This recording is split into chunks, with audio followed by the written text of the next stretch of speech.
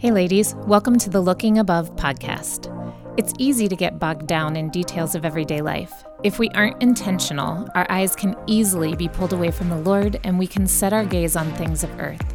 2 Corinthians 4:18 says, "So we fix our eyes not on what is seen, but on what is unseen. For what is seen is temporary, but what is unseen is eternal." My name is Karen Boffman, and I'm the women's pastor at New Life Church in Gillette, Wyoming. I believe that our perspective changes everything, so together we'll be looking above.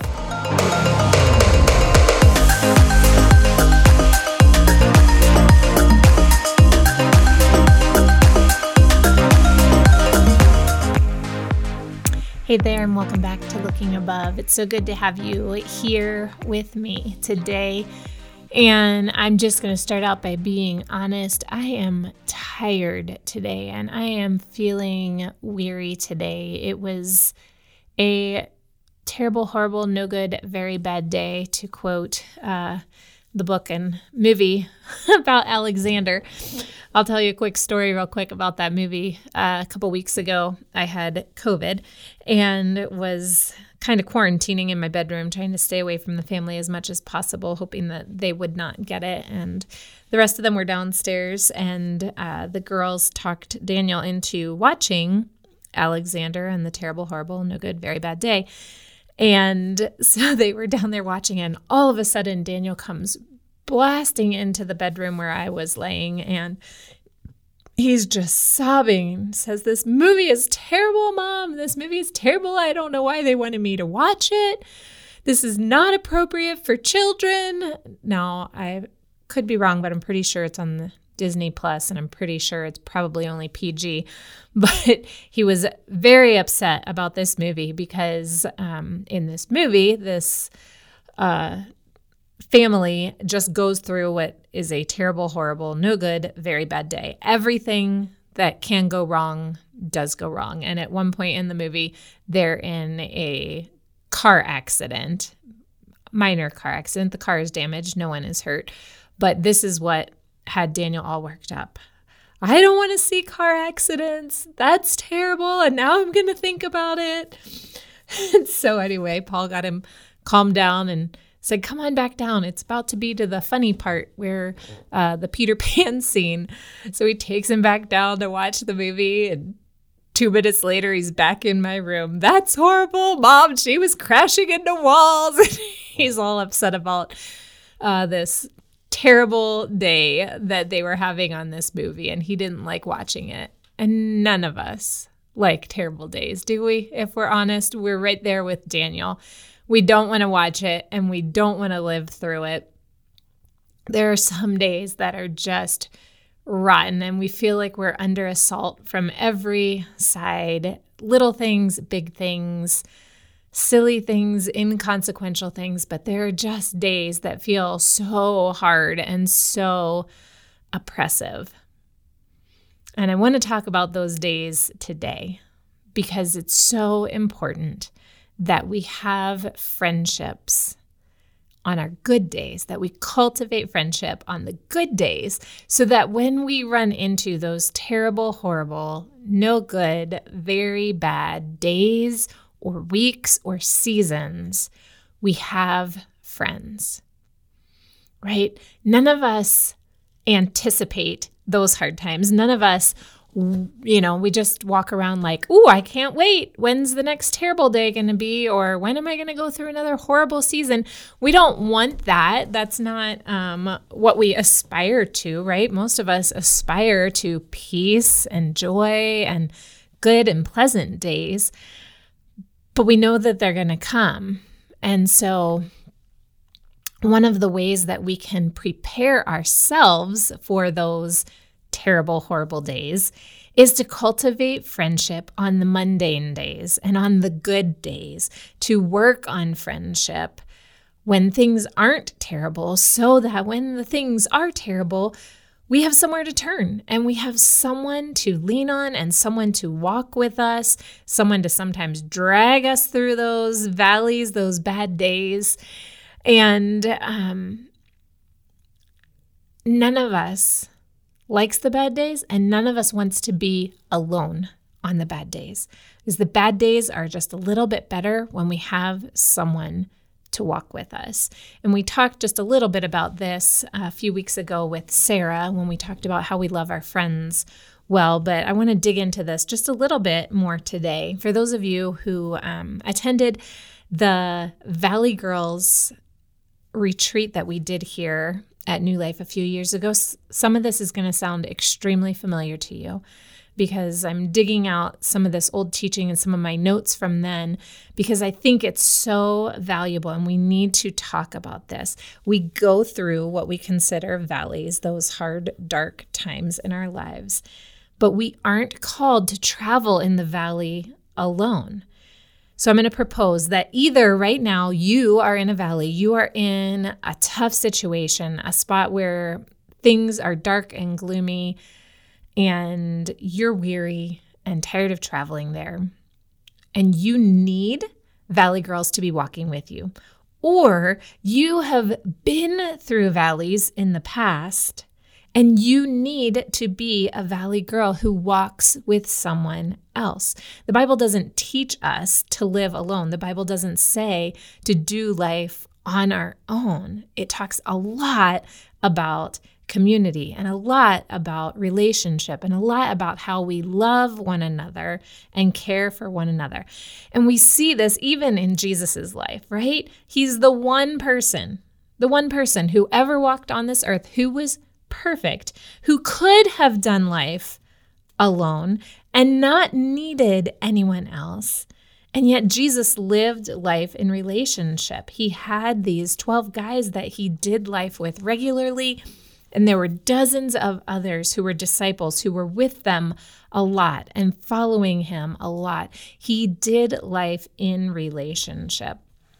And on that night when he was facing the cross, when he was about to go to the cross, what did he do? But he called out to his friends and he sought their support and their prayer and the comfort of being with them. Now, as women, we are fairly likely to reach out to someone that we see going through a valley, right? Can I bring you a meal? Do you want to talk? Maybe it's just a text that we send them. We're more likely to reach out to someone in the valley than we are to reach out from the valley. When we are struggling, we often put on a happy face, right? We come to church, we act like everything's all hunky-dory, everything's great, everything's fine, and we mask the pain that we carry. And I've been there. I've been in that place where I was miserable and I just wanted to sob my way through a Sunday morning, and I plastered on that fake grin and I told people, I'm good, how are you? Because that's what we think people want to hear, and that's what society says we should say. And I've gotten away from that, and some of you have noticed this in past weeks and past months here. I've started to become brutally honest when people ask me how I'm doing, and I will maybe sometimes preface it by saying, do you want truth or do you want the church answer? And then I'm sharing with people, this is how I really am. I'm really tired, or I'm really stressed, or this week was kind of hard, because to be honest, I love my job, but being a pastor is hard. And so instead of acting like I'm always fine and I need nothing from anyone, which isn't true, I've decided that I need to be vulnerable and I need to tell people how I am, because the only way that they're going to care for me and love me and pray for me and support me is if I tell them that I need them. So why is it that we face valleys on our own? Why do we go through them on our own when that is not God's intent? I believe the reason is because we've been lied to. The world, which often is based in what Satan, our enemy, speaks, is telling us lies, right? The world tells us, don't be a burden. And I'll be quite frank, maybe it was your parents who taught you that. Maybe it was friends who've said that to you. Maybe it's your husband. Don't be a burden. Don't let them see you cry. If you have to rely on someone else, you're weak. You can do it yourself, right? These are the messages that we hear in the world. But plain and simple, when we boil all of that down, I think at the root of all of it is pride. Either we feel like we are too good or too strong to need help, or we feel like we don't want to bring someone else down, right? I'll just keep it to myself because I don't want to burden them. Either way, we're trying to be God. We're deciding what's best for ourselves and for others. But the New Testament is full of what we would call one another verses, these commands that tell us how we are to treat one another in the body of Christ. And they're commands like love one another and pray for one another. So the world might say to us, don't be a burden. But Scripture in Galatians 6:2 says, bear one another's burdens, right? God is telling us we are supposed to walk with each other and bear, like come up under, put our shoulder under that burden with them and help them carry it. The world tells us you can do it yourself, but God tells us in Galatians 5:13 to serve one another. So when we do it ourselves, we're keeping someone else from serving us. The world says, keep it to yourself, right? Hold it in. Don't tell anyone else about your struggle. But God tells us in James 5:16 that we're to pray for one another. So how can someone pray for you if you keep it to yourself, if they don't know how to pray, they don't know what you're struggling with? The world tells us, don't bring others down, put on that happy face. You don't want to be the one who makes somebody else feel sad. But the Bible tells us in 1 Thessalonians 5:11 that we're to encourage one another. Encourage literally means to bolster someone up, to give them courage, right? I can't encourage you if I don't know that you're struggling. So if you are fake with me, I can't encourage you because I don't know where you're weak. The world tells us no one cares about you. But God says, love one another in Romans 12:10. And in John 13:14, he says, wash each other's feet. He tells us to care for each other, to love each other, to do these things. So here's the deal. When we keep silent, when we push through and fake it till we make it and try to do the valley alone, we're sinning. We're acting in pride and we're keeping the body of Christ from living the way that they're supposed to live. If God has commanded us to bear one another's burdens, to serve each other, to pray for each other, to encourage each other, to love one another,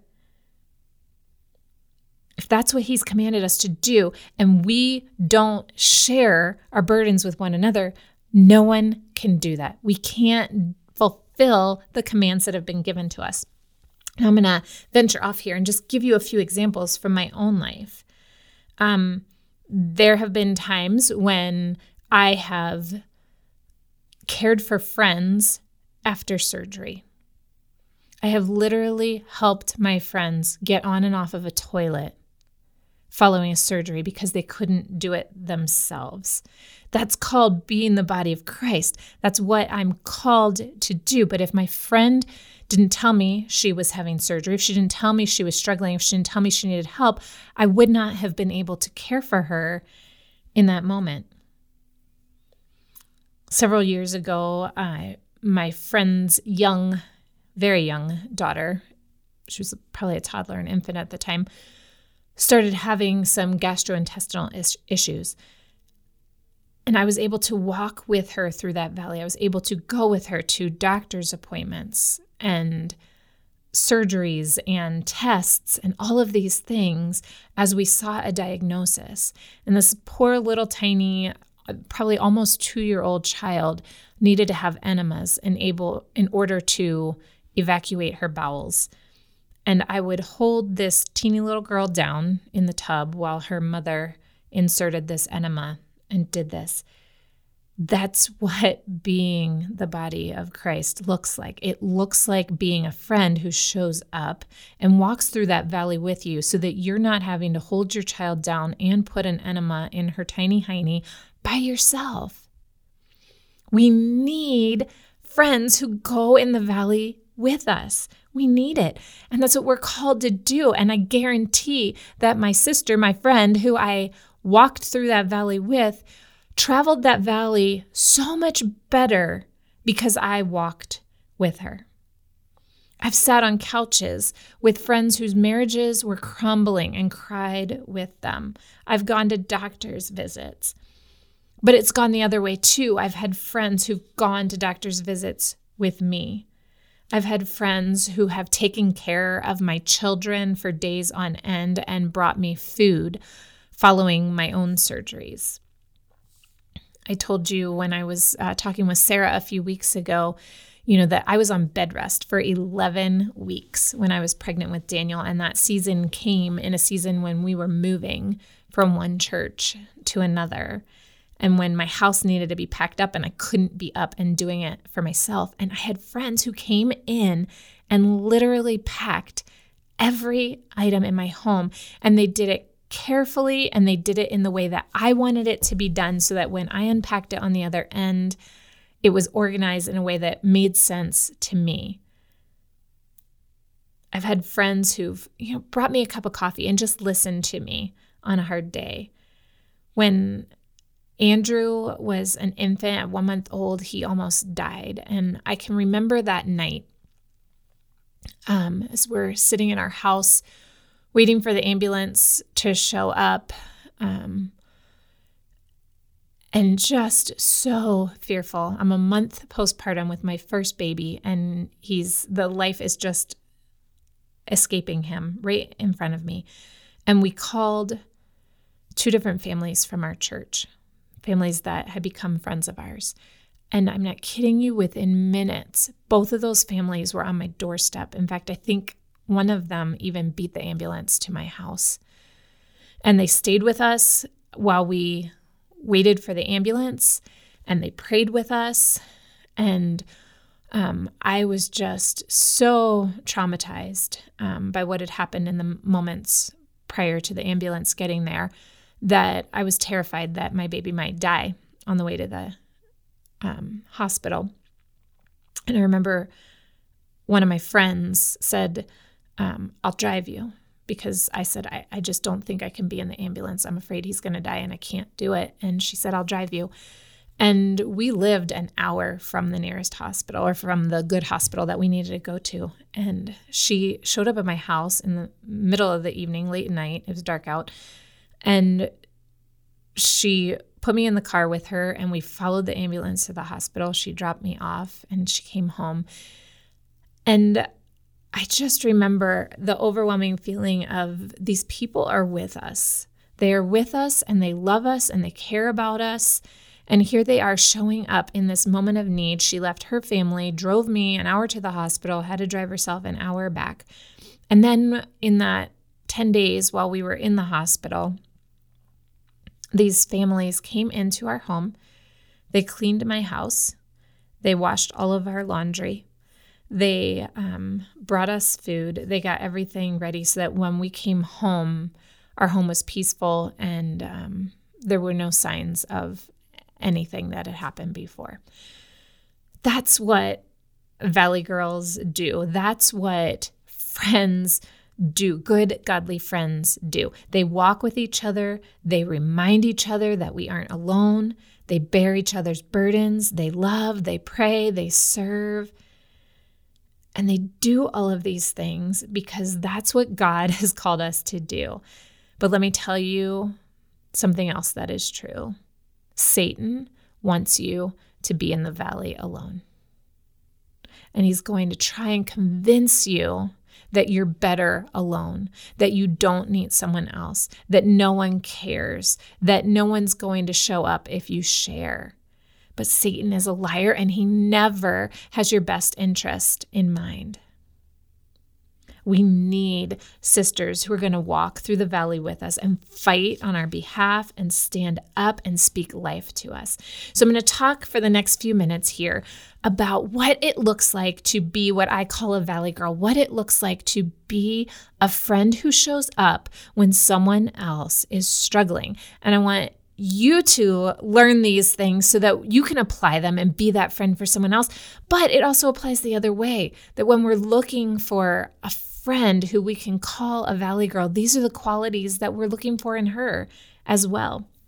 And a lot of what I'm going to talk about here comes out of 2 Corinthians chapter 1, verses 3 through 11. I'm going to refer to some of these verses here and there as we go through this, but you can read it on your own and see also what life looks like when we're living it well together. So the first thing I would say about a Valley Girl is that you need to, as a Valley Girl, you need to pursue your friend. You need to pursue the one who is hurting. In Psalm 23, it says, "Surely your goodness and unfailing love will pursue me all the days of my life, and I will live in the house of the Lord forever." We follow God's example. That word pursue there, the Hebrew word, means to chase after. God's goodness chases after us. And that's what we need to do as Valley Girls. We chase after our hurting sisters, and we allow our goodness and unfailing love and the goodness and unfailing love of God to pursue them. We keep reaching out. We said this a few weeks ago. Even if she resists, we let her know that we aren't leaving. We're in it for the long haul, and this may sometimes feel exhausting, but God is where our strength comes from, and He helps us to persist. So we're called the body of Christ for a reason, and we live out God's love in this world. We are chasers. We are the pursuers. We are the ones who don't let our sisters do the valley alone. So if you have someone who is your sister in Christ and you guys have this friendship that you've already built, and then she goes through this hard time, you chase after her, you pursue her. You also practice presence. So sometimes the most powerful display of our love or of being a Valley Girl is just being with someone. We show up. In verse 7 in this chapter I was telling you about, it says, "We are confident that as you share in our sufferings, you will also share in the comfort God gives us." So here we go. Paul had this group of people, the Corinthian church, who was supporting him. They were following his story. They were caring about him. They were enduring the same things. We don't do the valley alone. So when we're in the valley, we need people who will come along and be there with us. They practice presence. You can just imagine, in the Old Testament, the story of Aaron, and he's holding his staff up. And when he holds it up, the Israelites are winning. And when his arms start to drop, the Israelites start losing. He needed support. He needed someone to be there with him. And so what do we see is Aaron and Hur come alongside of him, and they support his arms and help him keep his staff raised, right? Sometimes we just need to be there. We listen, we sit, and we hold up our tired armed friends. Third thing we do is provide comfort. So in this passage in 2 Corinthians, it says that He comforts us in all our troubles. Why? So that we can comfort others. That was in verse 4. If we have the right attitude and we are open to God in our valleys, He will teach us, He'll comfort us, He'll strengthen us, He'll grow us, so that on the other side, when we come out victorious from our valleys, we can teach and comfort and support others. In verse 6, it says, "Even when we are weighed down with troubles, it is for your comfort and salvation. For when we ourselves are comforted, we will certainly comfort you. Then you can patiently endure the same things we suffer." So one way that we walk through valleys is to have this attitude that we understand that on the other side of this, I'm going to be better able to encourage and comfort someone else because I'm going through this valley. And then we pass along that comfort so that someone else is able to endure their valley. So a simple example of this is a new mom who is sleep deprived and hormonal and feeling alone. And then a slightly older or more experienced mom who's walked through that valley and survived it is able to come and give her hope and comfort. Remind her, you aren't alone. There are other moms right now who are going through this, and there are a lot of us who've gone through it before you, and we've all survived, and you're going to survive too. And guess what? In a few short weeks, you're going to find your new rhythm, and you're going to feel like yourself again. Your hormones are going to level out, and you're going to be okay. That's a simple example, but there are much bigger things that many of us have gone through. And God helped us through those valleys, and He comforted us, and He taught us there. And because of that, we are able to provide comfort for someone else. Another thing Valley Girls do is they pour out love. And we talked about this with Sarah a few weeks ago, how we love our friends well. But that's what we do. Sometimes we lay aside our desires and we just love on someone else. Another thing Valley Girls do is proclaim hope. In verse 10, it says, "And He did rescue us from mortal danger, and He will rescue us again. We have placed our confidence in Him, and He will continue to rescue us." He did rescue us, and He will rescue us again. We have placed our confidence, literally our expectant hope, in Him, and He will continue to rescue us. So if you are a Valley Girl, it's your job to remind your sister, your friend, of the victories that God has already won and point her towards the hope of the victory that He's going to win in her life. Because hope is the most powerful fuel to keep us moving through that valley. So we remind them that right now you might only see clouds, but guess what? The sun is still shining. And even though you don't feel it and you don't see it right now, God is still good. And He didn't lead you into this valley to let you die there. In fact, He's calling to you and He's comforting you and He's with you right now. The sixth thing that we do as Valley Girls is to push or sometimes pull our friend through that valley, right? There are times when, as a Valley Girl, we have to be a little bit like Dr. Phil. When God prompts us and we feel like He's saying that's okay to do that, we might need to give our friend a kick in the panties. So this might require pushing her or pulling her, because we need to remind each other that the valley is not where we die. It is not where we lay down and wait for vultures. We walk through the valley. You know, we talk again about the 23rd Psalm, and it says, "Yea, though I walk through the valley of the shadow of death, though I walk through." And we remind our sisters, you don't lay down here. You don't sit down here. You keep walking. And sometimes our sisters need that. They need to be reminded. We need to keep moving. It's okay to be sad. It's okay to grieve. It's okay to struggle, but we don't sit down here and get stuck here. We keep moving. I remember I had a broken engagement soon after graduating college. And the Sunday after my engagement broke, I went to church, and there was a lady sitting behind me who had recently become widowed. I say recently, like maybe 6 months prior. And I remember her saying to me, I don't even know how we got on the topic, and she found out that I had just had this broken engagement, but she said to me, "I don't even know how you're here today. Most days I don't get out of bed." She needed a Valley Girl, a friend who was going to say to her, "Sister, life stinks, and you have gone through a tremendous loss, but this loss does not define you. You are still alive, and you need to keep living." And again, in these moments, we have to be so sensitive to the Holy Spirit, and we have to be so sensitive to our friends. But sometimes, as a godly sister, we have to tell our friend, it's time to get up and walk. And as we do that, number 7, we point her to Jesus. Verse 9 in 2 Corinthians 1 says, "In fact, we expected to die. But as a result, we stopped relying on ourselves and learned to rely only on God who raises the dead."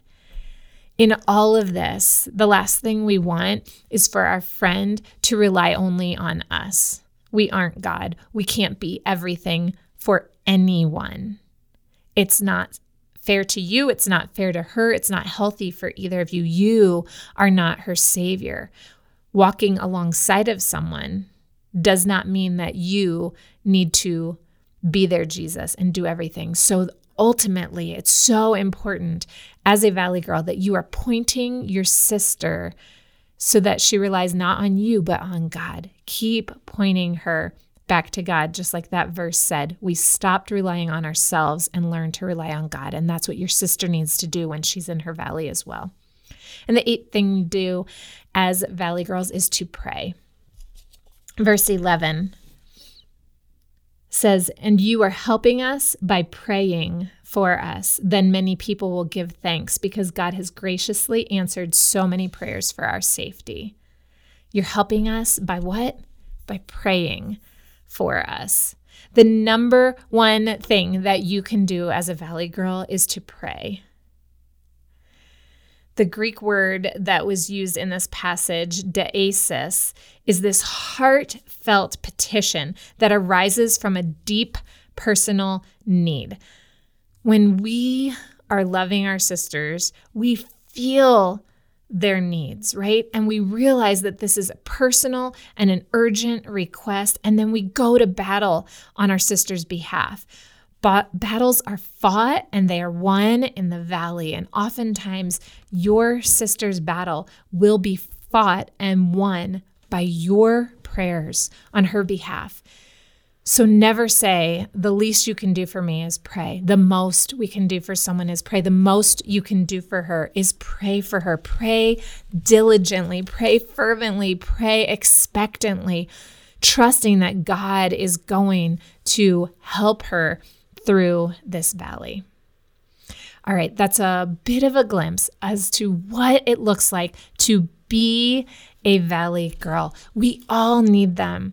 And quite frankly, most of us aren't going to have one person who is our Valley girl. We need several of them, right? Like we've talked before, we're all different. We bring different things to the table. Some of us are more of the cheerleader type. Some of us are more of the prayer warrior types. Like we're all different. And so you may need several people who are going to surround you and support you, be your village when you go through a valley. But it's so important that we're cultivating friendships now.